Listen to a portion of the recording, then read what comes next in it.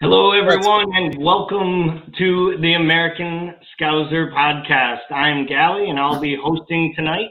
And with me from Wilmington, North Carolina tonight is Jamie. Jamie, how are we doing?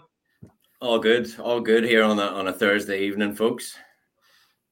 Have to be good after an afternoon like our Reds had. And Scott, also joining us from North Carolina tonight. This Northeasterner is outnumbered on this podcast by the folks from the great state of North Carolina. So, Scott, how are we doing? I'm doing great. Celebrating our win like it's a Saturday night, even though I have work at 6 a.m. Well, we all will, but for the next 60 minutes, we're not going to worry about tomorrow's work. We're just going to enjoy it. Sounds good to me. So, thank you to everyone who's joining us. We appreciate you here on our second weekly Thursday podcast. And this is not a post-match review or anything that we're doing for the League Cup. This is something that we are going to be bringing to you every week throughout the season.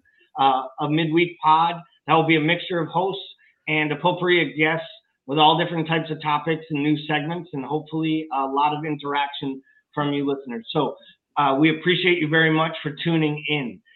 We're going to get right to it here, guys. And we're going to start with the news of the week. We know the big match today. We're going to get to the Arsenal win and our trip to Wembley. But before that, I thought probably some of the best news of the week was earlier when it was announced that young Harvey was back in action. So back in full training with the big boys, with the club, miraculously, I honestly think at the midway point of this season, if he has a big impact the second half of the way, we might give the physios who got on the pitch in less than a minute and reset his ankle before the ligament damage happened, some player of the year awards. The comeback player of the year might be Harvey. In the same season, he had a dislocation on his ankle. To be 17 years old and have a body that feels like a teenager. But we're not going to sit here and talk about Harvey's boyish looks or his beautiful locks, but we are going to talk about our expectations. So, Jamie, I'm going to start with you. What are your expectations in the immediate term for young Harvey, and what do you see his role looking like down the second half part of this stretch of this campaign? Two excellent questions. Both they shouldn't be connected, really, should they? Like, after what just happened. By that I mean he shouldn't have a role in this second part of the season. My expectations for him, I mean, listen, if you're a Liverpool fan, you've been on board for 7-10 years, 20, like some of us, our whole lives, like many older than me. To curtail your expectations a little bit with these top young talents that we keep continuously bringing through, because we've been there. We've been there with Woodburn and Ibe, and I mean, you can name them all. But regardless, we do have some fantastic youth right now. It's ridiculous. So yeah, that does make me uncomfortable, the fact that he's being talked about as an option, considering the horrible injury he just got. But yeah, just to give Daz a quick shout out as well. We are going back to Wembley. Yes, lads. There you go. We're the greatest team Up the Reds. Wembley. I have this feeling throughout this podcast, I'm going to ask questions. People are going to give answers. And then randomly, Jamie's just going to break out into song and remind everyone we're still going to Wembley. And there's no problem with that. No, I'm all for it.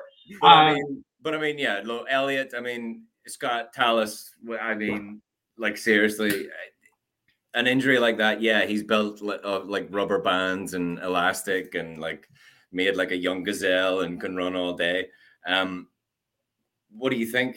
I mean, listen, that injury was absolutely horrific. I remember that game. They didn't even show replays because they didn't want the public really seeing that again. For the medical staff, all props to them to get, his foot fixed up, his ankle fixed up as quick as possible, as well as his recovery. the fact that he's in, first team training in January is frankly remarkable.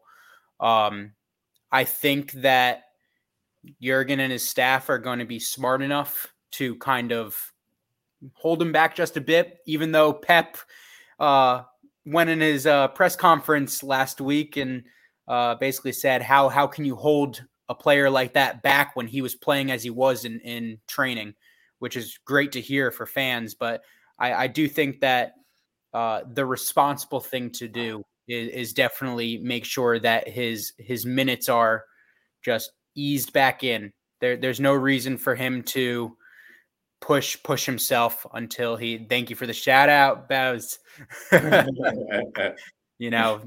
do appreciate that. And but yeah, well done to Harvey. Well done for his work, and hopefully he continues on his recovery until we can start seeing him in games live.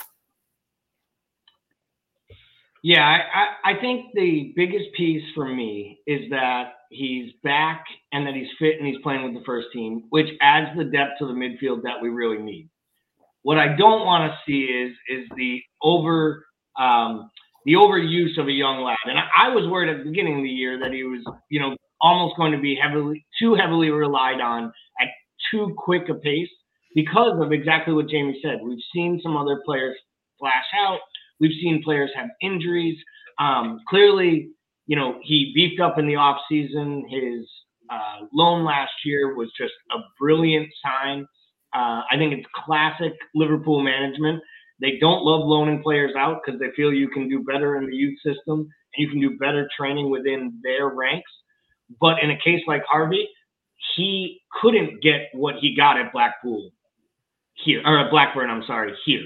He needed to play against adults, and he needed to play against men that would kick him, and he could see the back. And I think that was yeah, I thought it was absolutely incredible. If you look back into the beginning of the season, the fact that he was starting. I mean, the man, the kid was playing, like you said, against men, and he was really showing himself prior to injury. I mean, it was really a joy to watch, and to take his performances in the beginning of the season and just know what can come, and then kind of tell yourself, wait a minute. He's coming off a really bad injury. We don't need to push him for him to get back to that moment, but eventually he'll get there. So here, I guess, is where I will push you then and ask you a question, Scott, because I completely agree with you, but it is now January 20th. We are thin in the midfield. I know he's not fit today, and I wouldn't want him out on the pitch if he was, but we clearly need some reinforcement or some depth in different areas. And more importantly, it's not just the players we're missing. We're clearly missing a piece that Harvey, I think, was there to fill on that right side to create. And would you say, and I love using my air quotes here, right, for anyone listening on the podcast, here comes the proverbial, will Harvey Elliott be January's new signing? Be a new signing. I guess that's the only one that we're going to be able to get this January, right? So if we're going to be able to go to sleep happy tonight, yeah, he's our signing for January. We recalled some people as well, didn't we? That's right. Yeah. Young Reese came back today. They just announced that they've recalled him from loan. So a second new signing. Yeah, a second new signing. We're just filling the coffers here. Yeah. Well, so much for people saying we don't sign players, right? Just not under 20 years old. Maybe that's or over 20 years old, that is. No, I honestly do think the proverbial question, not to go too far with it, he will be a joy to add into that team. He will act like a new signing in first training when it comes to the fact that there's a guy that they haven't seen for months coming in and showing what he can do. It adds that level of competitiveness to first team training, just something else for players to play against when it comes to their 7v7s, their 4v4s. And I think that can only raise everyone else's game. For him to actually come into games and, like you said, be that right center mid that offers some sort of creativity, some sort of flair on the ball. For as much as Henderson has done for us, and I am a huge advocate for his place in the team, flair is not one of his strong suits. And not to say that's a bad thing, but it's always important to make sure that you have a second option or a plan B, like we spoke last week. And it's really nice to see for the first time since Harvey's injury that there is some sort of plan B that we can use. Yeah. Yeah, and another bright spot that's really, in my opinion, has really shown this week between the Brentford match and then again today, and we'll get to more of his performance later against Arsenal, has been the play of Curtis Jones. And, getting back on the pitch, getting back inside that starting 11, earning his spot, and really, I think making an argument that when Keita and Ox and himself and Thiago are all fully fit, that he is staking a claim that he feels that he has every bit, to be in that midfield trio alongside Fabinho, Henderson, or whomever else that Klopp is rolling out there. Jamie, what were your thoughts so far this week and what you've seen recently, Curtis, since he's been back from the COVID and from the eye injury? I mean, Curtis is another one of those young kids who's breaking through, who's just amazing. Like I was saying earlier on, like if you've been a Liverpool fan for 10 plus years, the wealth we place in youth development. And it's amazing. And it's difficult. Like Curtis is brilliant. I love him. Naby will come back and Boaz, tell me phonetically, type it in the comments if I'm fucking up your name, if I'm butchering your name, but how are we pronouncing? Is it Boaz or anyway? But like you're saying, we're missing Thiago as well. Mm-hmm. I mean, we are missing some depth in midfield. Curtis is great. He's had a tough time with injury. Yes, he got poked in the eye, and we joked about that last week, like kind of Scott was saying as well. Nice one, Boaz. Cheers. So, yeah, absolutely. It kind of ties in with Harvey as well. They're both great up and coming, but we should have a midfielder. And like we've all discussed, we didn't replace Gini. Let's not get over that. That's a reality. The man played 50-something games last season. And Naby Keita and Thiago and Hendo included can barely get 50 games together. You throw Ox in there. I know he's playing up front these days, but yeah, I mean, like Harvey Elliott, going back to the whole shebang here that we started off with. I love Harvey. He looks great. He looked great at the start of the season. If he'd ever got the injury, he probably still would have been playing and still progressing, which is the hard pill to take. But these kids are playing great. Curtis is fantastic. Like today, I'm sure we'll get on to the game, but he was brilliant.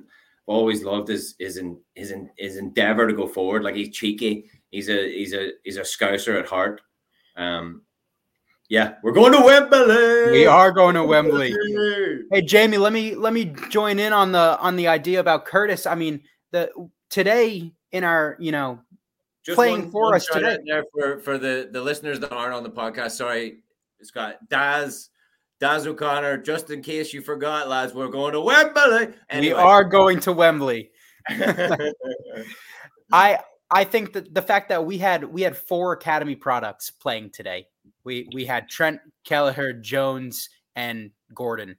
And that youth that's coming in, that's able to step up, like you said, with the big boys, is incredibly impressive. And I think Jones is so unique because he's so different to anything that we've seen. And I'll pose this question to you guys.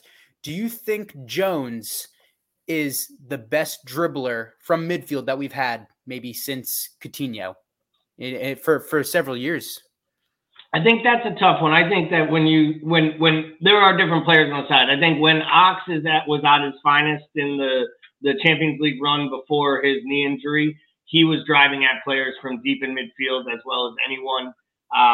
There's a subtle difference between those two, dribbling and driving through. Mm-hmm. Yeah, but he did dribble though. He took it on. He took players on. The other thing is I think we undervalue. That is probably Naby Keita's number one skill is dribble. And, you know, when we've seen the class Naby Keita, right? The 2-3 touches and the ball's in the top bin. Right. It's usually him picking the ball up, taking on 2 defenders with a quick move and shooting. It's what made him a big player at Leipzig. I love the question, but to Daz's point, we might have gone just far enough without actually getting to the crux of the tale for today, which was, of course, the match at Arsenal. So I want to talk here about the lineup to start, because there was a little bit of a surprise in there with young Gordon getting the nod. I will hold my comments on it for a little bit. Those who are in our Discord channel, you know, I was a little bit surprised and miffed, honestly, at the choice, but I'll share my reasoning behind that after. For those of you who don't know about our Discord channel and would you like information or want to get involved in a growing LFC community that you can talk all things Liverpool, feel free to drop your name or email in the chat and we can make sure and get an invitation sent out to you. So, Scott, let's start here with you. What was your initial impression with the lineup when you saw it, you know, come across your phone or your computer at work when you were avoiding not getting caught watching soccer? That's right. That's exactly what I was doing. I absolutely loved it. I actually gave a shout to Gordon last week, kind of nudging him to start against Brentford. That didn't happen, and instead he started against the better team. He started against Arsenal. And the fact that we are trusting a 17-year-old to start in a must-win game was incredibly pleasing to see. To be the devil's advocate, would there have been other options? Yes, of course. There's definitely more experience on the bench that inevitably came into the game, right? But for the fact that a 17-year-old academy product is coming to start a match that is going to lead to us, by the way, getting to Wembley, is incredibly impressive. And the rest of the lineup, the other 10, I think picks itself just based on who we have available as well as recent form in games. I liked it. I was a big fan of it for sure.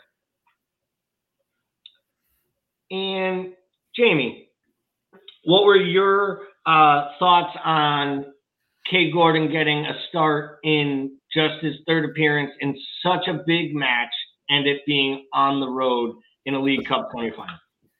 Excited, man. Excited. Like, put yourself in his shoes. He gets to start upside Bobby and one of the hottest properties in footballing world right now, not just in FIFA, in reality as well. I mean, Jota is just Diogo, man. I mean, I love him to bits. He like, I knew he was going to make an impact. Almost an instant impact. Like I knew he was going to be good, but this is not good. This is a headache. How good he is. Do you know what I mean? Like if Mo and Mane are in that lineup, Bobby's not getting in.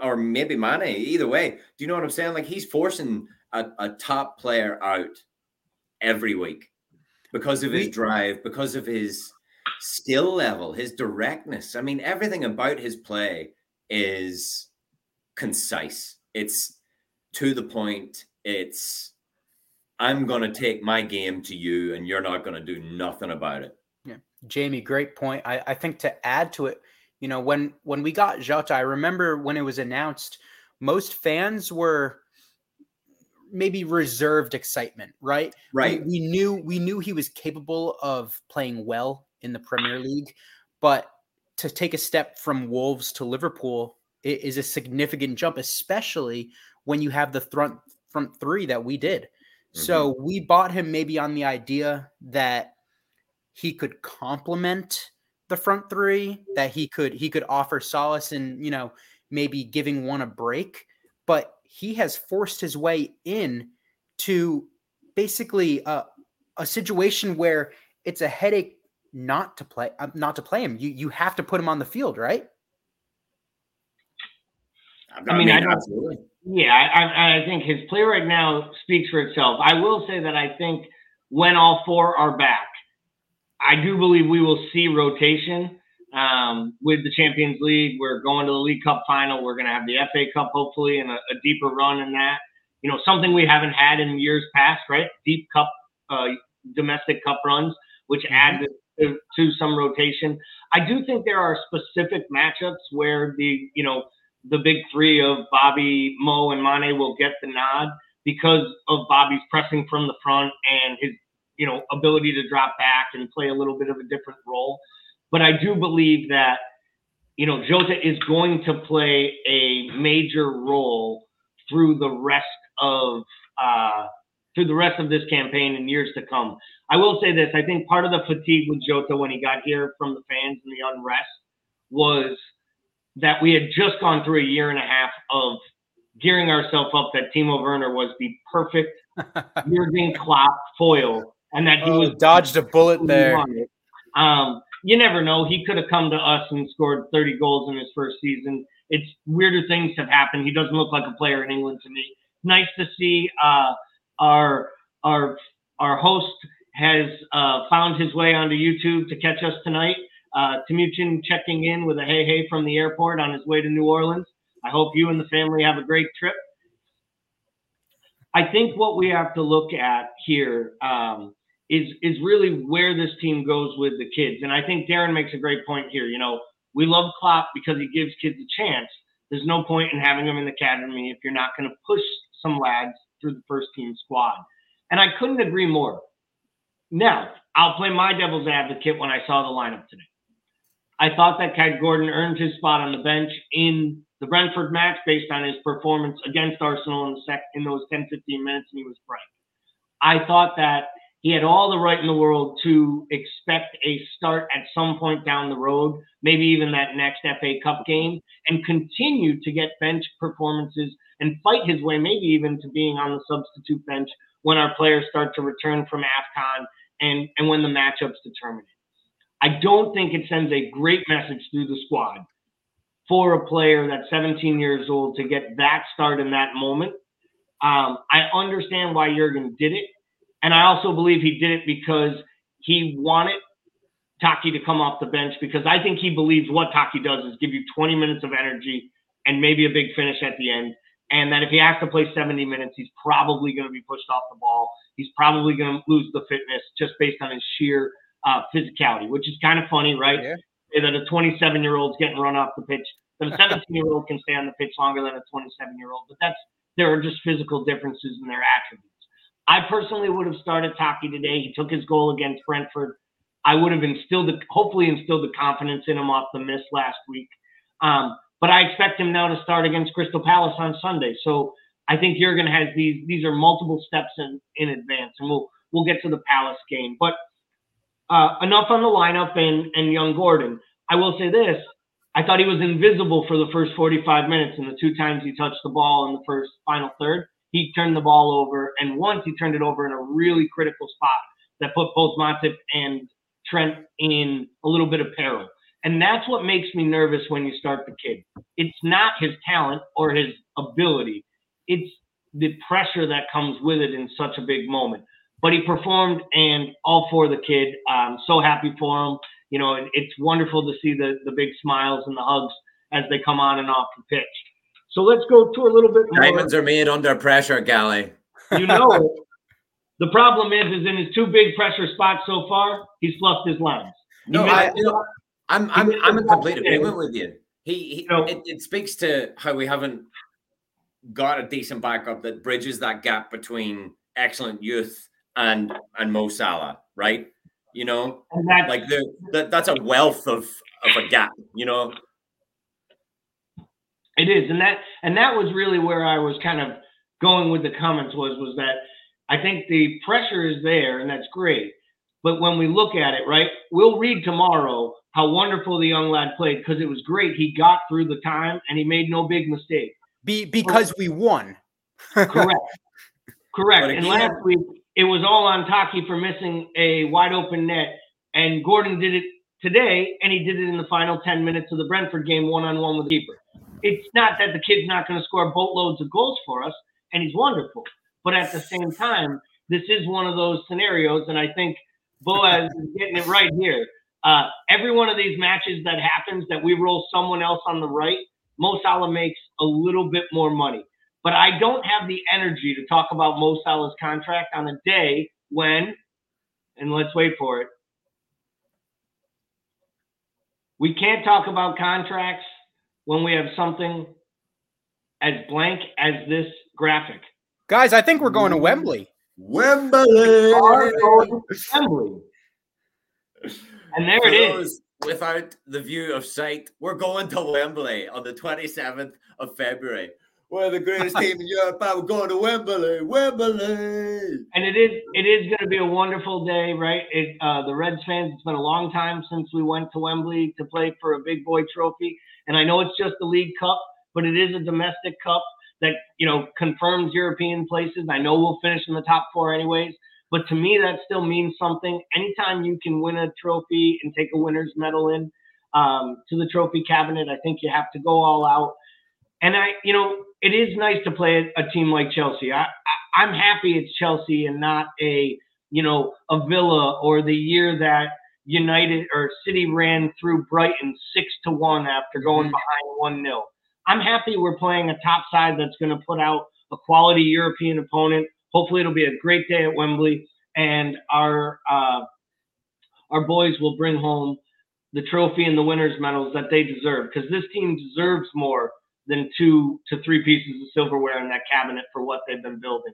And this will go a long way. So let's talk a little bit here before we get off that Arsenal match about individual performances.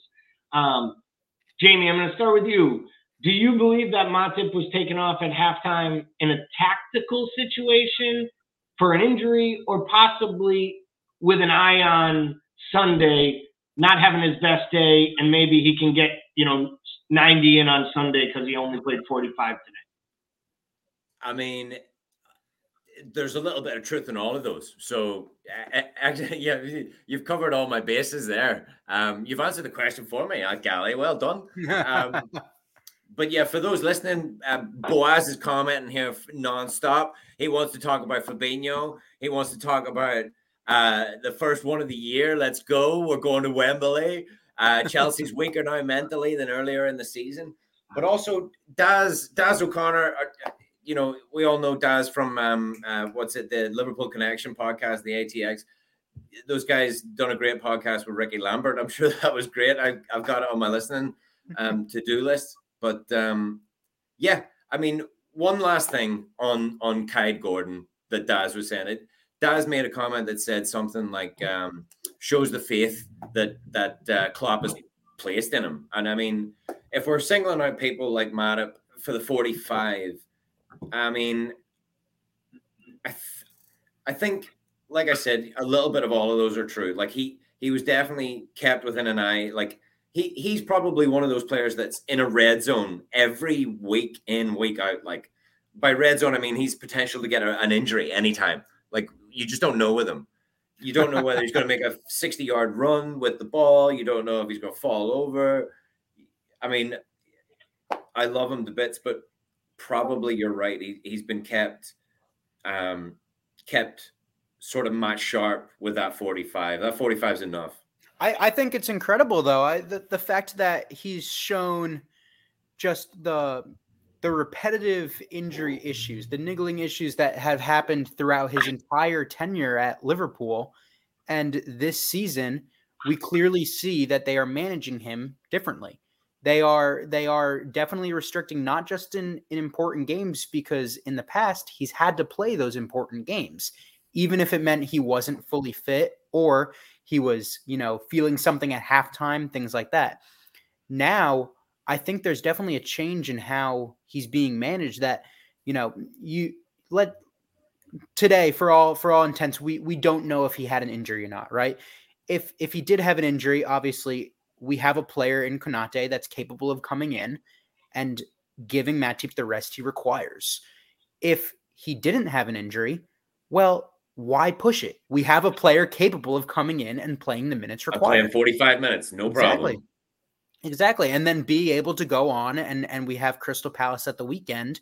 And if Matip is the one picked, he's come off, gotten the rest he was required, done his job, and can go again. And I have no issue with that. I think that in terms of, individual performances throughout the day, I thought that obviously we can talk about those first 20 minutes. I thought Arsenal was really pushing us. I thought specifically down our right side.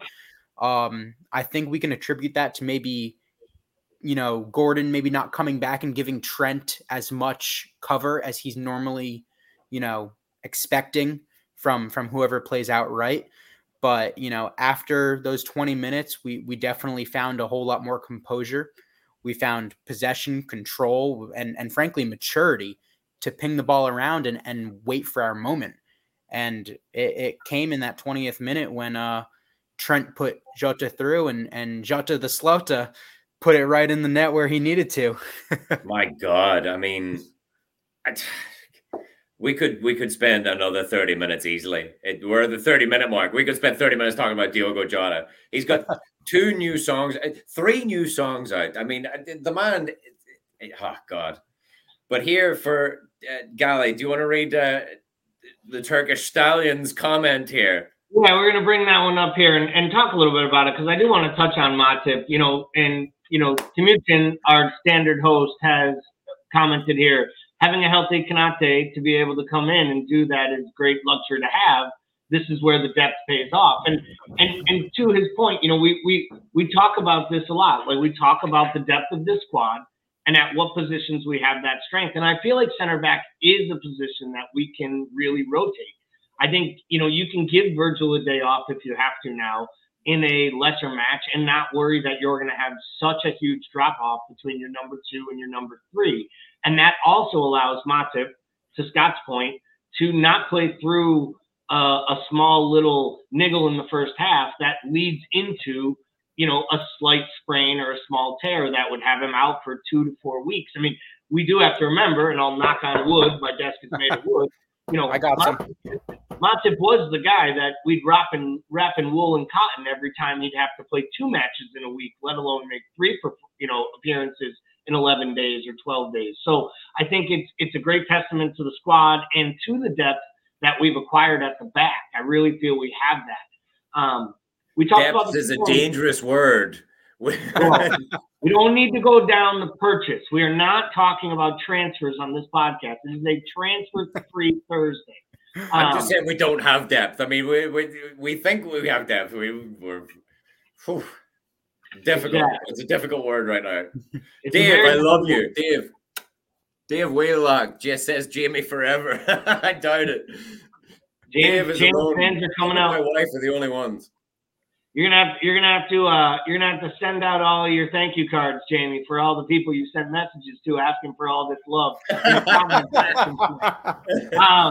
So let's touch on the second goal and the celebration, the moment. Right, it was still just 1-0. We were still looking at things, wondering, where this was going. At any moment, a counterattack, a bad mental break, and that was, we're going to extra time with the no away goal differential any longer in the League Cup. So the second goal was huge. So when you first saw it go in, did you think he was onside or offside? When you saw it in live time?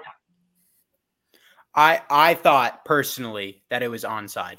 I thought just based on how Jota reacted and the fact that he was looking across the line as he was running, we have smart players. I thought that he was purposely staying on it, and inevitably that's how it ended up. I think the different question. See him hint. What did you think the call was going to be? Now, you know what? I was not surprised that the flag went up. When you see Jota running in on net with that much space in London, that flag's going up all day. Yeah. I mean, as soon as he gets it, right, that's the slip happens, right? And then it falls to Trent. Trent plays it over the top. Oh, my word. Brilliant ball. And you're just thinking, don't you dare. Don't you dare. Don't you. Oh, God. And you're the control that he had, bringing it down on the chest, which is now the second time in a row, because remember, that's how Xhaka got the red card. Very similar play when a ball over the top, Jota taking it control from his chest. For me, first thing I thought of was that Suarez goal when he took it down in his chest and rounded the keeper. Let's not get crazy. It was a beautiful goal. It was a beautiful, beautiful goal. That was a lob from 75 yards, which he took off his chest, off his left peg, and swooped it around the keeper got it in between the goalposts. Don't get me wrong. And throw him out with the trash, but we are not going to go there yet, because I won't even put that as Jota's best goal for Liverpool. But it was an amazing finish.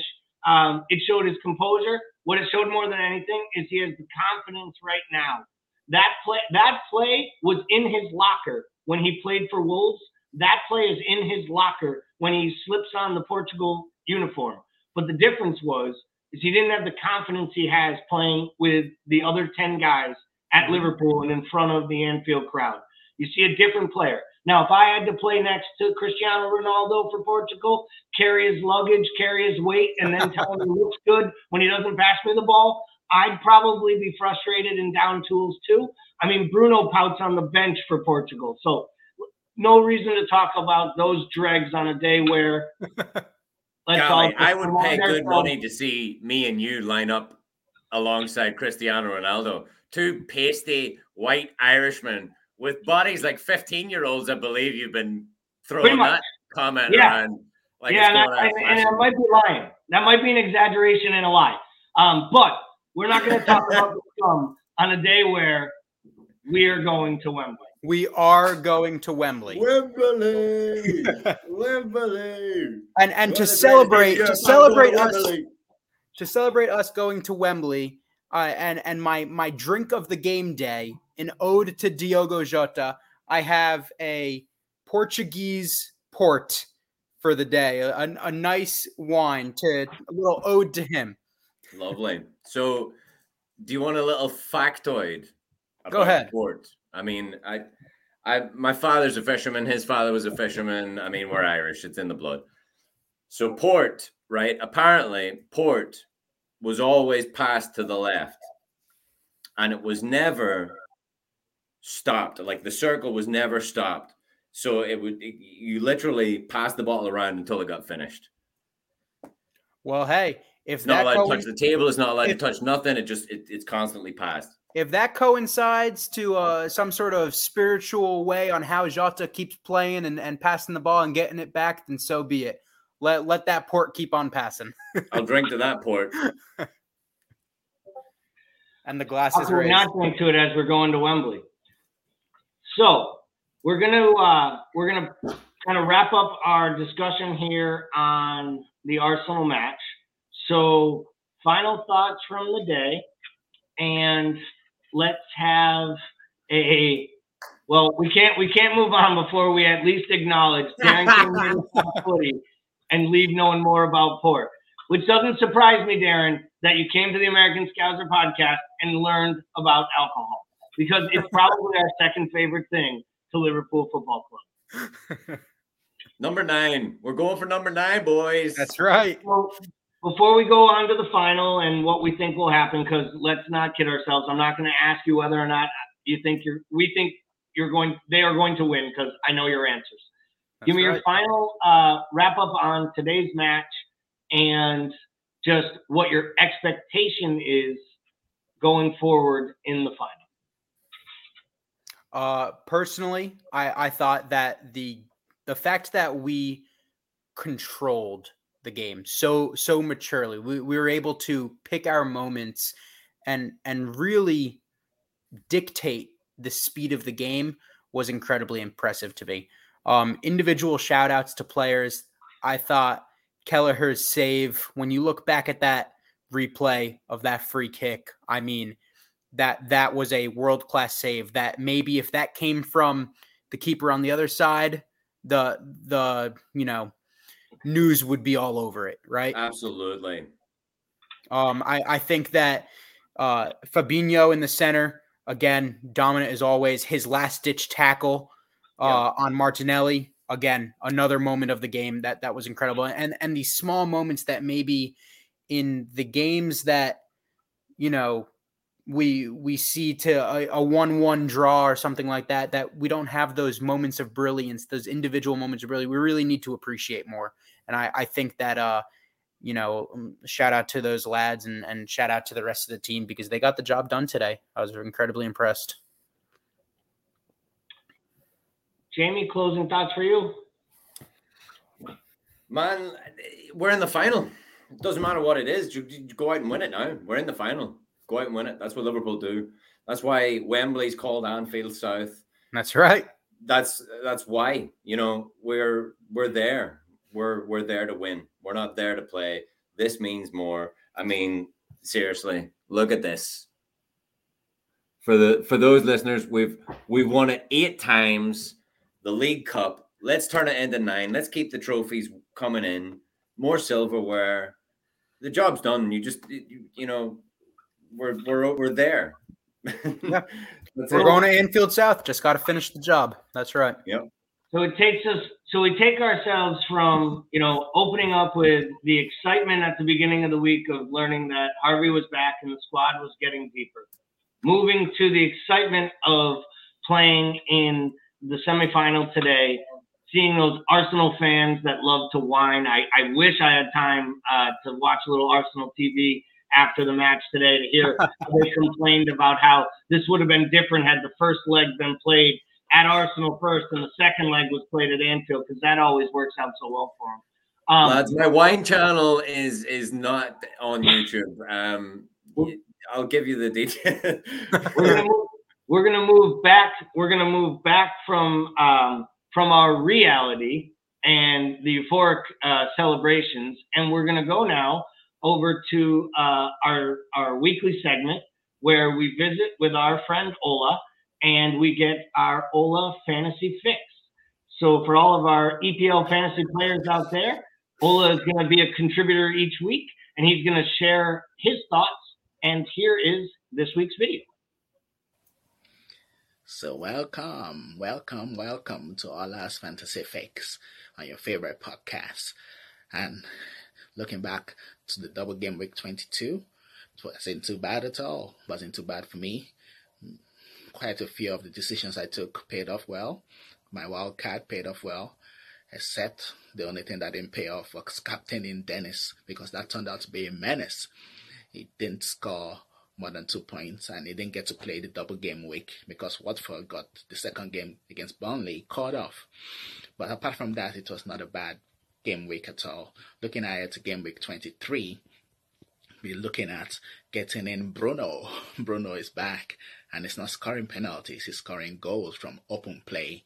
2 goals, 2 assists in this double game week. He looks to be back in form, and it'd be good to get him in if you're planning on getting in a premium midfielder. And going forward, it might be good to get Harry Kane. Harry Kane, since Conte turned up, Harry Kane has been on fire.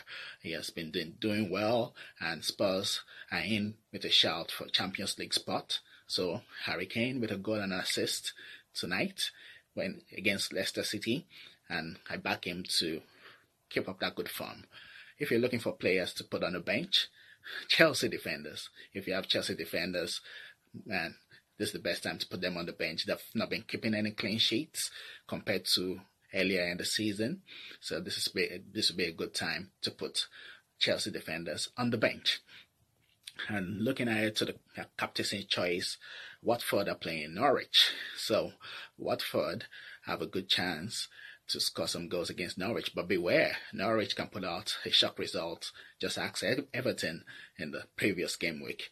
But it's very rare for Norwich to keep a clean sheet. So if you're looking for a guaranteed captain who probably will get goals, maybe let's go back to Dennis, the menace.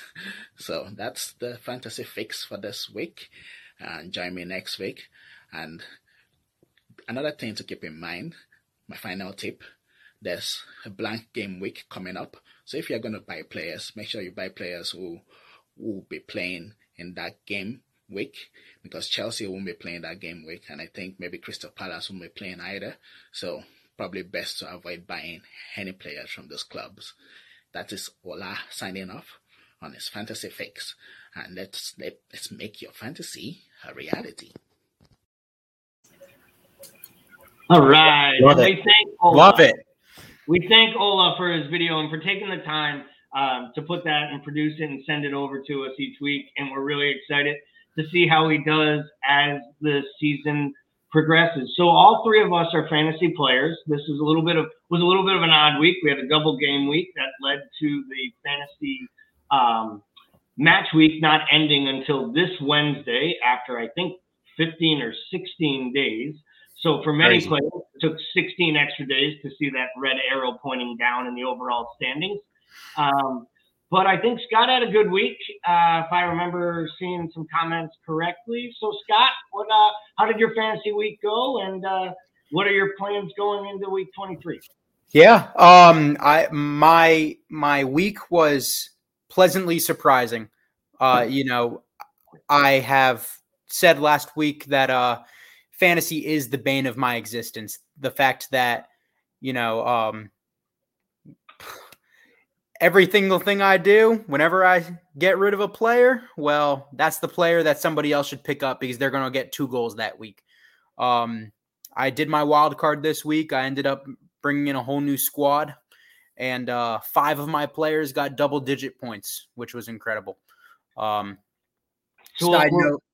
Muchin jumps in with Fantasy Sucks, and I want to let everyone know there's some weather coming through North Carolina. I think there's an ice storm, and I got a message from Jamie. He did not just bow out because we were talking about fantasy, and he didn't want everyone to find out how terrible he did last week. Jamie got knocked off, so if Jamie has a chance, he'll jump back on here on the pod. But if not, you will just have to deal with the two of us for the rest of the time. Hey, I will say this, that's all right with me. I'll say this about the fantasy side of things. Tamuchin made the comment, fantasy sucks.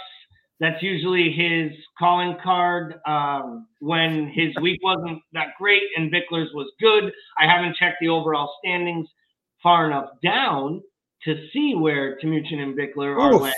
But we do. Does your thumb hurt from scrolling? Was that the case? Or? That was kind of I refused to hit the second page.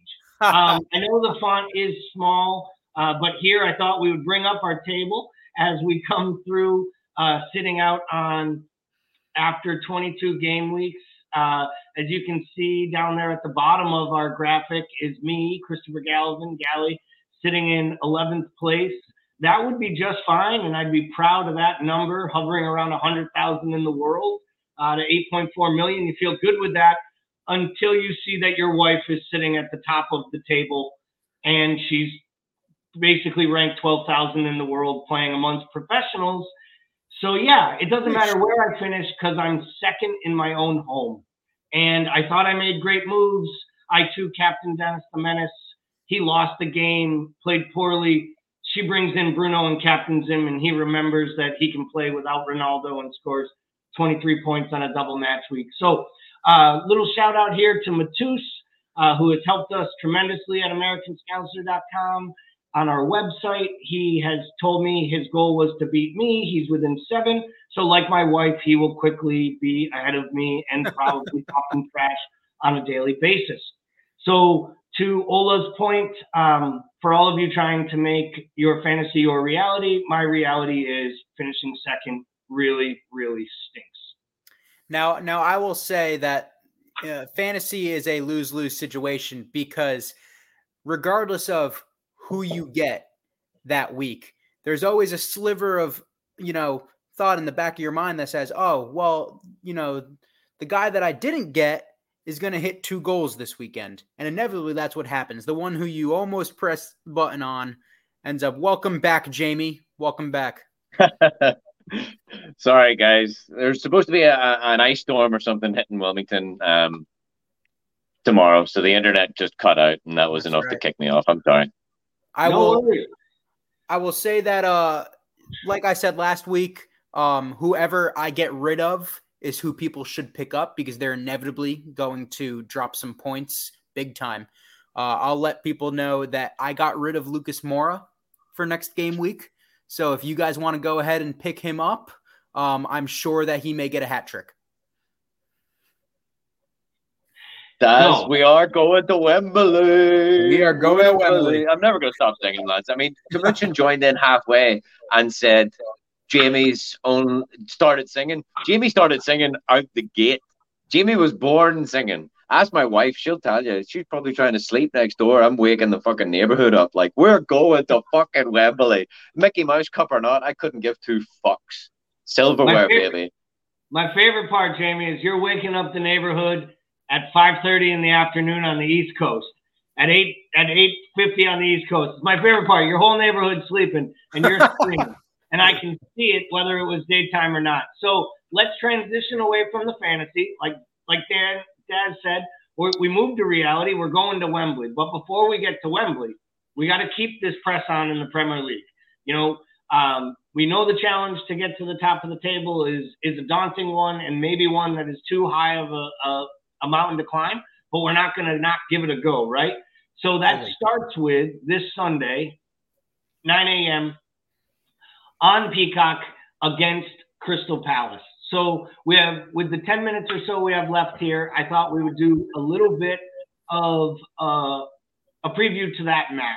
So why don't we start with you, Scott, and focus mainly on any rotation you might think you might see, players that you might think that we might see get a start come Sunday in the match against Crystal Palace in the league. Yeah, I think you mentioned one that I believe is likely to happen in Minamino getting the start, maybe potentially over Cade Gordon. I think that Crystal Palace is generally a more physical team, a larger team for sure. Not to do any disservice to their football, because frankly, they've been playing quite well under Patrick Vieira. So I do think that we will need to bulk up the team, maybe stronger than Cade Gordon. And again, that may even be stronger than Taki. But I think that you will likely see the same back line, obviously Allison coming in, but the same back line and the same midfield. I believe it will just be that one attacking spot that's up for grabs. If Ox is fit, it would be very interesting to see if he comes back in that starting lineup like he did against Brentford. And Jamie, how about you for possible spots that you see freshening up where rotation could be a benefit? I'm just going to turn it right back on you, Gally, mate. I want to know where you fall on the Matip Konate deal. Like, you asked me the question, was he subbed on? What's your take? I want to know who starts for you. So I think there'll be a few pieces of rotation in this match. I really do. I know they go into an international break where not every player will be going away, which is great. But all the time, I always worry during those breaks. I always do as a Liverpool supporter. So I don't mind a guy getting a rest. I could actually see Tsimikas getting a run out at left back, though Robo is in really, really fine form, especially in the Premier League. Are you doing what Scott done last week and dodging my question? Dodging Temujin's question? Apparently there's no dodging questions here. You got to say it. You flipped the question to me about what I thought for rotation, so I started with who different-wise. On Matip. I think Konate will start that match, but I think Konate was starting that match either way. And I do think there's probably some form of a tweak or a feeling. He didn't look right to me the entire first half, Matip. He didn't look comfortable on the ball. He had that weird clearance where he flipped the ball back into play instead of just kicking it out of bounds. But that's him. A little bit off. And he looked to me like he was carrying something when he was running at times. So if that's the case, then I think he gets wrapped up in wool and cotton and put on the shelf for another match. I think that you could see Konate in there. I think you're going to see James Milner start in the midfield for Henderson. I don't think starting Hendo 3 times in 11 days or 4 times actually in 11 or 12 days is a really wise and thing that Jurgen Klopp is going to risk doing. I think when your depth in your midfield is wearing thinner and thinner, I think you have to make sure you protect some of those players. So I think we'll get a start here for Milner. Excellent shout. Yeah. And I do believe for the first time on a podcast, Timuchin actually agrees with me. Yeah, Timuchin says, I agree with Gally. I think that he was hurt and could not just play through it, so no way we put him in there to start. And I'm happy someone else read it. So now it is actually fact. I didn't just say it and make It's it in up. black and white. It's there for good. The internet has proof. I think that Matip is interesting because every game you watch, he kind of looks like he's injured, right? You know, how he runs and how he presents himself on the ball. It never looks comfortable, but for sure, maybe even to his gangly standards on how he runs, it looked a little bit off. If Konate does come in, I really don't think that we will be losing quality to our center back. I do think that they have a different playing style. And frankly, when it comes to how Crystal Palace plays, it would be smart to play somebody who has a stronger presence or a higher press in Konate for sure. Have you ever listened to the Peter Crouch podcast? Where he gives defenders names and like strikers names. Like for me, Matip looks like a giraffe trying to fight with himself. Konate just looks like a rhino on steroids, on stilts, and a rhino that ate an elephant. So we have a couple minutes left, and we're not going to let you get out of here without giving us a prediction that hopefully by next week you will be right on, because I'm assuming you're going to tell me that we're going to get a victory. Hopefully you don't get the score right, so there's something we can poke fun at, because that is what we like to do as hosts at American Scouser. So Scott, first you, my friend, what are you expecting for the scoreline and your big takeaway coming into this Crystal Palace match? I will say last game I was correct on my prediction to a clean sheet, and that will be my prediction again. I think that our defense is looking tighter, especially with Allison behind that standard back four. I personally do think Robertson will play just based on his current form and the fact that he wants to play every game. He's up for it. I think that there's no reason to stop him going. So I do think we get a clean sheet. I'm going to go with 2-0. And I'll be as specific as saying 2 Bobby goals. Okay. 2 Bobby goals. That's right. You heard it here first. I'll agree with Scott on the 2-0, definitely. But I'll go 2 Diogo Jota goals. Give me some Slaughter Jotas. Guys are all out on scores and telling me who's going to score them. I'm not going that far. I'm going to say this. My prediction for my score line is going to be 3-0. My prediction, right, is that we're going to have that Crystal Palace will actually throw a party when they find out that Sadio Mane won't be there. Since August of 2017, we have played Crystal Palace 9 times. And to quote the great principal Ed Rooney in Ferris Bueller's Day Off, that's 9 times. 9. And he scored in every single one of them. Incredible. And it's funny you say 9 times because we're going to win the cup 9 times. 9 times. And I really mean that. I saw that today and I thought to myself, man, Mane must have literally looked at the Africa Cup of Nations and thought to himself, the only saving grace if somehow Senegal doesn't get out of the group stage is I'll be back to score 5 against Palace. But unfortunately, he won't be here. But we record 9 times. Will be going to Wembley. We will be winning that trophy for the 9th time. That's to right. all of our listeners here tonight, I want to thank Scott and Jamie for joining. All of our folks who commented on Facebook, on YouTube, who joined through different areas, the folks listening on the pod, people in Discord, we appreciate you all very much. Please like, share, remind people that we're doing this Thursday night. And we'll be back on Monday to preview the match on the weekend and get ready for next week's upcoming matches and talk a little bit further about maybe wrapping up this terrible January transfer window and where and what we will be focusing our Liverpool angst and energy towards as we wrap out and march on, hopefully, towards our 9th Mickey Mouse Cup. Thanks, everybody. Wembley. Up the Reds. Wembley. Up the Reds.